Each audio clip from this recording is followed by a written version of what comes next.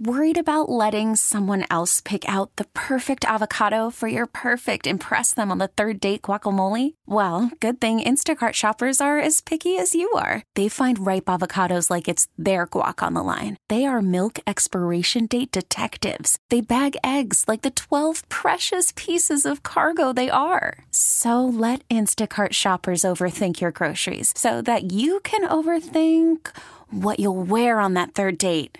Download the Instacart app to get free delivery on your first 3 orders while supplies last. Minimum $10 per order. Additional terms apply. Beginning next year, the recreational use of marijuana will be mostly legal here in Illinois. But there are a lot of people behind bars now for things that won't be a crime a year from now. Getting justice and relief for those people will take some doing. And this week, we're going to talk with a woman leading a team that is doing it. Hello, I'm political editor Craig Dellamore, and this is At Issue.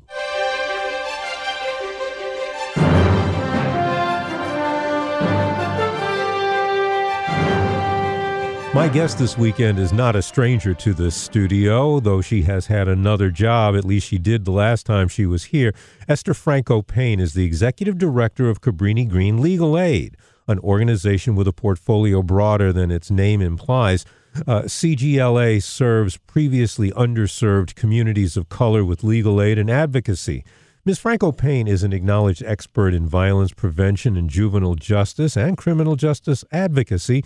She is a member of the Illinois Juvenile Justice Commission, which reports to the governor and the General Assembly. She's worked with Cook County Board President Tony Preckwinkle in Chicago Metropolis 2020, and most notably, she was an official with the Illinois Justice Project, working with the renowned Paula Wolf. That's when we met her. Esther Franco Payne, welcome back. Thank you so much. I appreciate you having me here today. Oh, it's always a pleasure. But first, tell us a bit about what Cabrini Green Legal Aid is and really how its mission has evolved. Mm-hmm. So Cabrini Green Legal Aid is an organization that was founded in 1973 to serve the legal needs of the Cabrini Green community. People often ask us, what is it that we do today? Because there is no more traditional Cabrini Green as we knew it. But we certainly like to advocate for the people and the needs that existed then, recognizing that they still exist today. So we assist people in a variety of ways as it relates to their legal needs. And most recently in 2014, our organization went through a strategic planning process in which we then focused our attention solely on the criminal justice population. So for us, we are the only legal aid in the state of Illinois that solely focuses its attention to that population. And presumably, there's a lot of work. It's sadly, it's a growth bit of work, isn't it? It surely is. We provide criminal records relief, so we focus on expungements and sealings and clemencies and alternative forms of relief. We have 3 help desks throughout the city of Chicago: one at the Daly Center, one at the Juvenile Court, which we collaborate with LAC, Legal Aid Chicago, on that one, and one at the Markham Courthouse. That would consist of our criminal records relief services, and then we also provide civil services focused on family and housing law. All of those services related to the person's criminal background as a result of arrest or incarceration. And let's talk a little bit about that, because, just explain for people who don't know, what are the kinds of things that people are seeking when they come to you? Yes. People who have a criminal record. Mm-hmm. So most often our clients are coming to us at a moment of crisis. They have either just been rejected by an employer in their, opportunity to seek employment. They are either being evicted from housing or being threatened with eviction as it relates to CHA and probably having some type of interaction with the law. People are losing their children as a result of their criminal background or engagement with the law, particularly those clients that we serve who are facing incarceration. So most often their parental rights are in jeopardy. We have clients that we do serve through a small defense practice, so there may be some defense issues. And we are typically trying to find ways to support our clients to achieve some sort of stability and move beyond that crisis moment. I mean, there are going to be a lot of people who will say somebody who has a theft record, for example, well, I don't know if I want that person in my store. Yes.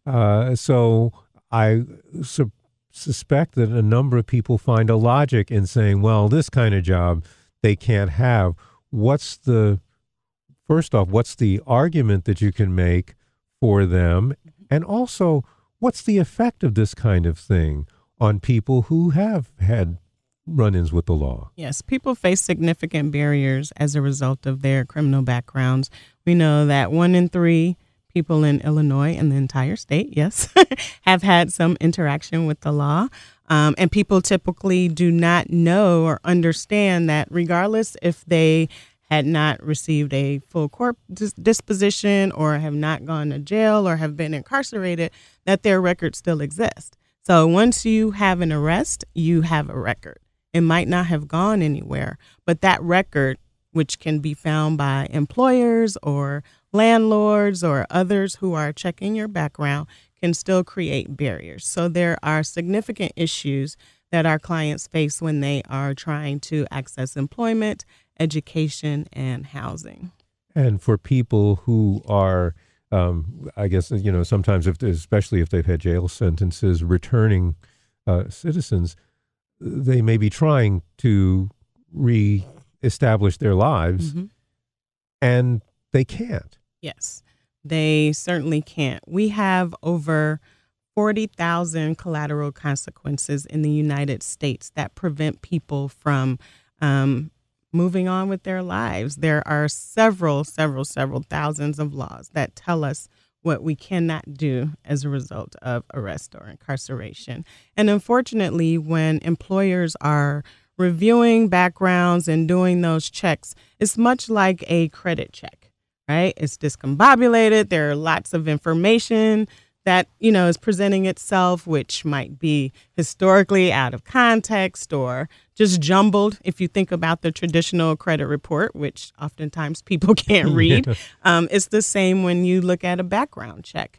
And so it really hurts a person when people are not educated on what a background check consists of, what it looks like, what does it actually mean when you are seeing things, how do you understand the difference between an arrest versus a conviction. Some of those things can look one and the same. And what does that actually do or mean for the position that a person is applying for?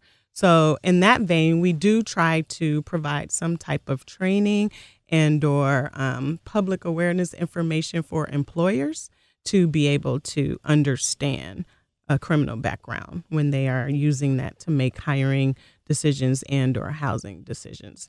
And this brings up why expungement is a major issue here, and explain what that does. Yes, so expungement completely removes the record, and that applies solely most often to low-level offenses. A sealing is the opportunity for you to hide your record from public view, and that applies to, more major offenses.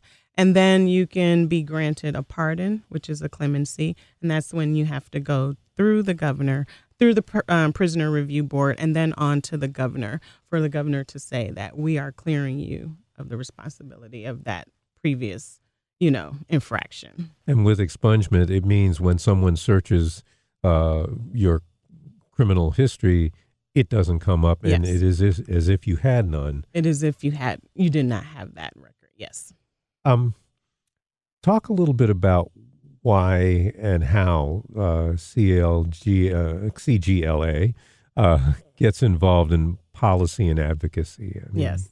So policy and advocacy for us is really the recognition that we can't help each and every person individually in the state of Illinois. Although we would very much love to do that, it is impossible. We have over 4 million people in the state that have been touched by the criminal justice system in some way, fashion, or form. And how many people do you have at the We legal aid? serve about 6,000 to 7,000 individuals annually. And how many staff do you have? We have 40 staff and about 20, I think we're up to 25 lawyers at this point. Wow. Mm-hmm. So then what are you doing when it comes to advocacy? Yes. So our advocacy is really based upon the needs of our clients. And so with the 6 to 7,000 clients that we serve annually, each year we take a look at the data. We are informing ourselves of the issues that our clients are facing and what that looks like. And we don't do that in isolation, but in partnership. And so we work with a lot of advocates in the field to sort of discuss and talk about what the issues are that communities are facing. And the unique thing about CGLA and some of our partners is that we have a table of people with lived experiences, people who have been impacted by the criminal justice system. At CGLA, we call that table the Leadership Council. And those are individuals who have either experienced this, personally, and or had a family member, or people who just want to get involved coming from the community. And so they also inform the policy agenda and they lead it. And so they very much take the reins in terms of collecting the stories about people who are impacted, what that looks like. And we together go to Springfield to advocate for certain types of legislation to remove barriers for people. We've been successful in several instances over the last few years. We were able to expand sealing. And so prior to 2017, only 9 offenses were eligible to be hidden from public view, to be sealed. And as a result of the legislation that we were able to pass, only 4 are now restricted. So we've opened up the floodgates for people to be able to be eligible to have their records sealed. There is still discretion in that process. The judge still has to make the decision, but at least people have a chance now to go before the courts to have their records sealed. Are you finding that are you also working on the county levels? Because I know, for example, Cook County recently passed something that keeps landlords from using criminal records to bar someone from renting an apartment. Yes. We certainly haven't, we support those types of efforts at the county level. We've not led or been integrally involved in the times of advocacy and where testimonies and things are needed. We do contribute to that process, but as a result of that and how those things inform each other, we were also able to pass legislation at the state level for how to provide guidance for how landlords should consider records when making housing decisions. And we call it housing as a human right, because it is a human right for people to be housed. So the governor also recently signed that bill in August. All right. Well, before we get into some specific issues, let's talk about what coming up this week you will have is the Bill Leslie Visionary Award that your organization is going to be giving out at a benefit dinner. Who's getting it and why? Yes. So this year's 2019 Bill Leslie Visionary Award will go to Brother Raymond. He is one of our Leadership Council members. He is a phenomenal leader. He is someone who was in and out of the system. He tells his story very eloquently about the types of issues he faced growing up and, being in the lifestyle of crime and violence, and what it really meant for him to think about how he would change his life and create positive impact for others. And so each year we try to honor one of our former clients or Leadership Council members who are making positive contributions to the community so that people can see and have a face, right, for what it really looks like when you give people opportunities and provide them with the support that they need. And so Brother Raymond is a perfect example of that. And we'll be giving him a special award on Thursday, September 26th. And you're also recognizing some lawmakers? Yes. So as part of our Visionary Award, we are also recognizing the 4 marijuana moms as they've been, Yes, titled. We should say that is a name they gave themselves. They gave themselves, yes. And so that's funny. But they are joining us. We have And these are the traveled, 4 lawmakers, I believe 2 senators, 2 2 state representatives. So we have traveled alongside of them as they've taken this journey towards passing the new Cannabis Act. So those legislators are Senator Heather Staines, Senator Toy Hutchison, Representative Kelly Cassidy, and Representative Jahan Gordon Booth. Okay, and they are quite the team. Yes, and we are recognizing them for their contribution to this effort, their leadership of this effort, as it relates to the social equity component of the bill that allows for people to have past marijuana convictions expunged. And we are going to talk about that in just a few seconds. You are listening to WBBM News Radio's At Issue. I'm political editor Craig Dellamore. My guest is Esther Franco Payne. She is the executive director of Cabrini Green Legal Aid. And CGLA is, I keep getting them letters mixed up. You could just say Cabrini Green. Yeah, because I keep mistyping it is the problem. Anyway, they are partners with the County of Cook in fact, what's going to be a major effort to get people's records wiped clean. For people who have been out of touch for some time, recreational marijuana becomes legal January 1 of 2020. Making that happen and setting up the ground rules for the sale and consumption of cannabis and what is and isn't a crime will be mostly taking place in government, but the law says people convicted of crimes that are no longer crimes can have their criminal records wiped clean. This is a big deal. In terms of numbers, this is a really big deal. Yes, this is a huge opportunity to repair the harm that has been caused on the backs of Black and brown people who are impacted by the criminal justice system. And so the fact that we are passing this bill to allow for recreational use, there has to be some kind of reparation given to those people who have served time and whose lives have been destroyed, so to speak, as it relates to this issue and people having been arrested and over-criminalized. And, we could go down the gamut of what the impact has been. Well, and I do want to talk a little about that before we talk about the mechanical task ahead of you, because this is what you were dealing with at the Illinois Justice Project. Yes. When we first met. People jailed for low-level crimes are, and very often on high, at least for them, bail, were most often African-American and Latino people, disproportionate to the types of crimes sometimes. So getting people out from behind bars and back into society, this doesn't just have an effect on those people. It has an effect on their communities too, does it not? Absolutely. How is this a bigger problem than people may see when they see a person just trying to get their own, record cleaned? But this is more than that. Can you talk about the effect that these kinds of drug policies that did put more people behind bars have had on the community? Yes.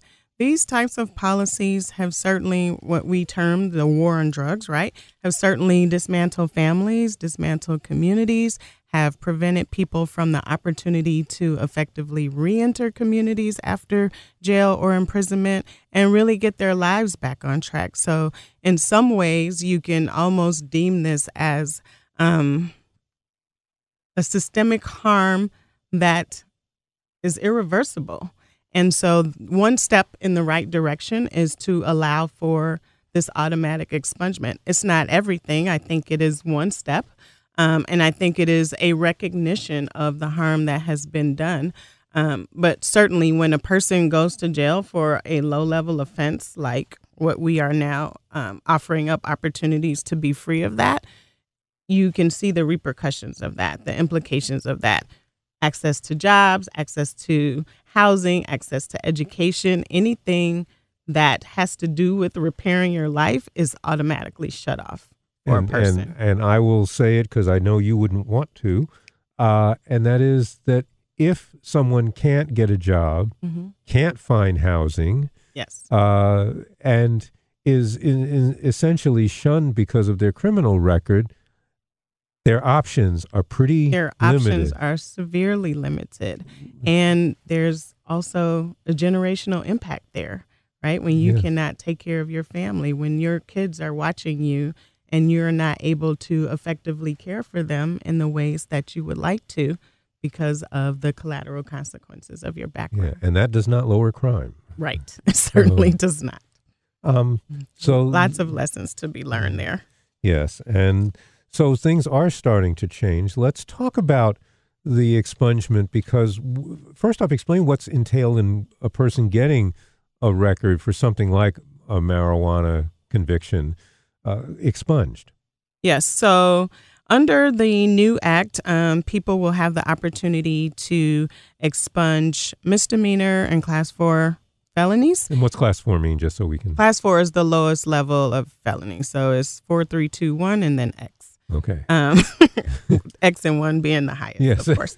But they will have the opportunity to, remedy the class 4 felonies through expungement.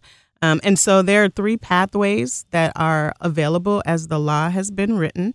There is a first pathway for non-convictions, and that will be the automatic expungement. So, the Illinois State Police are going to be responsible for that. And their goal is to sift through the hundreds of records that are eligible to move them through automatic expungement. And the law has accounted for a certain amount of records to be erased, expunged annually for the next 5 years. And so they are starting with the first grouping that is within 7 years. So if you have a record between now and 7 years, 2012, I think your record will go through, if it is eligible to be automatically expunged, it will be in that group. And then keep each going, year they'll keep earlier going. and earlier. Yes. So the first shall be last and the last shall be first. Yes. Almost exactly. Yes. Well, all right. That's one way. Okay, so that's the first pathway. The next pathway is the pardon process, which will go through the Prisoner Review Board. And then the Prisoner Review Board will review those records, and then those records will go to the governor for pardon. That, too, is somewhat of an automatic process in that the person does not have to petition. Actually, the state's attorney has a role in this part of the process in which the state's attorney can present the records before the Prisoner Review Board if they are eligible within this category. And those are typically some of the crimes that are focused on possession and or manufacturing and delivery with, intent, and some of those that are focused on 30 grams or less, right, if I can make myself clear. Yeah. So in other words, it's relatively low possession. Relatively low level offenses, yes. And in that process, the Prisoner Review Board does have discretion. So the Prisoner Review Board can also say, no, we're not sending this record through. It's not eligible, or, what have you. So the third pathway would be where a person would have to self-petition because their record is a little bit higher. But people have to be mindful that you cannot have violent arrest on your record or any sentencing enhancements. So if those are present in addition to the record, then those records could be denied.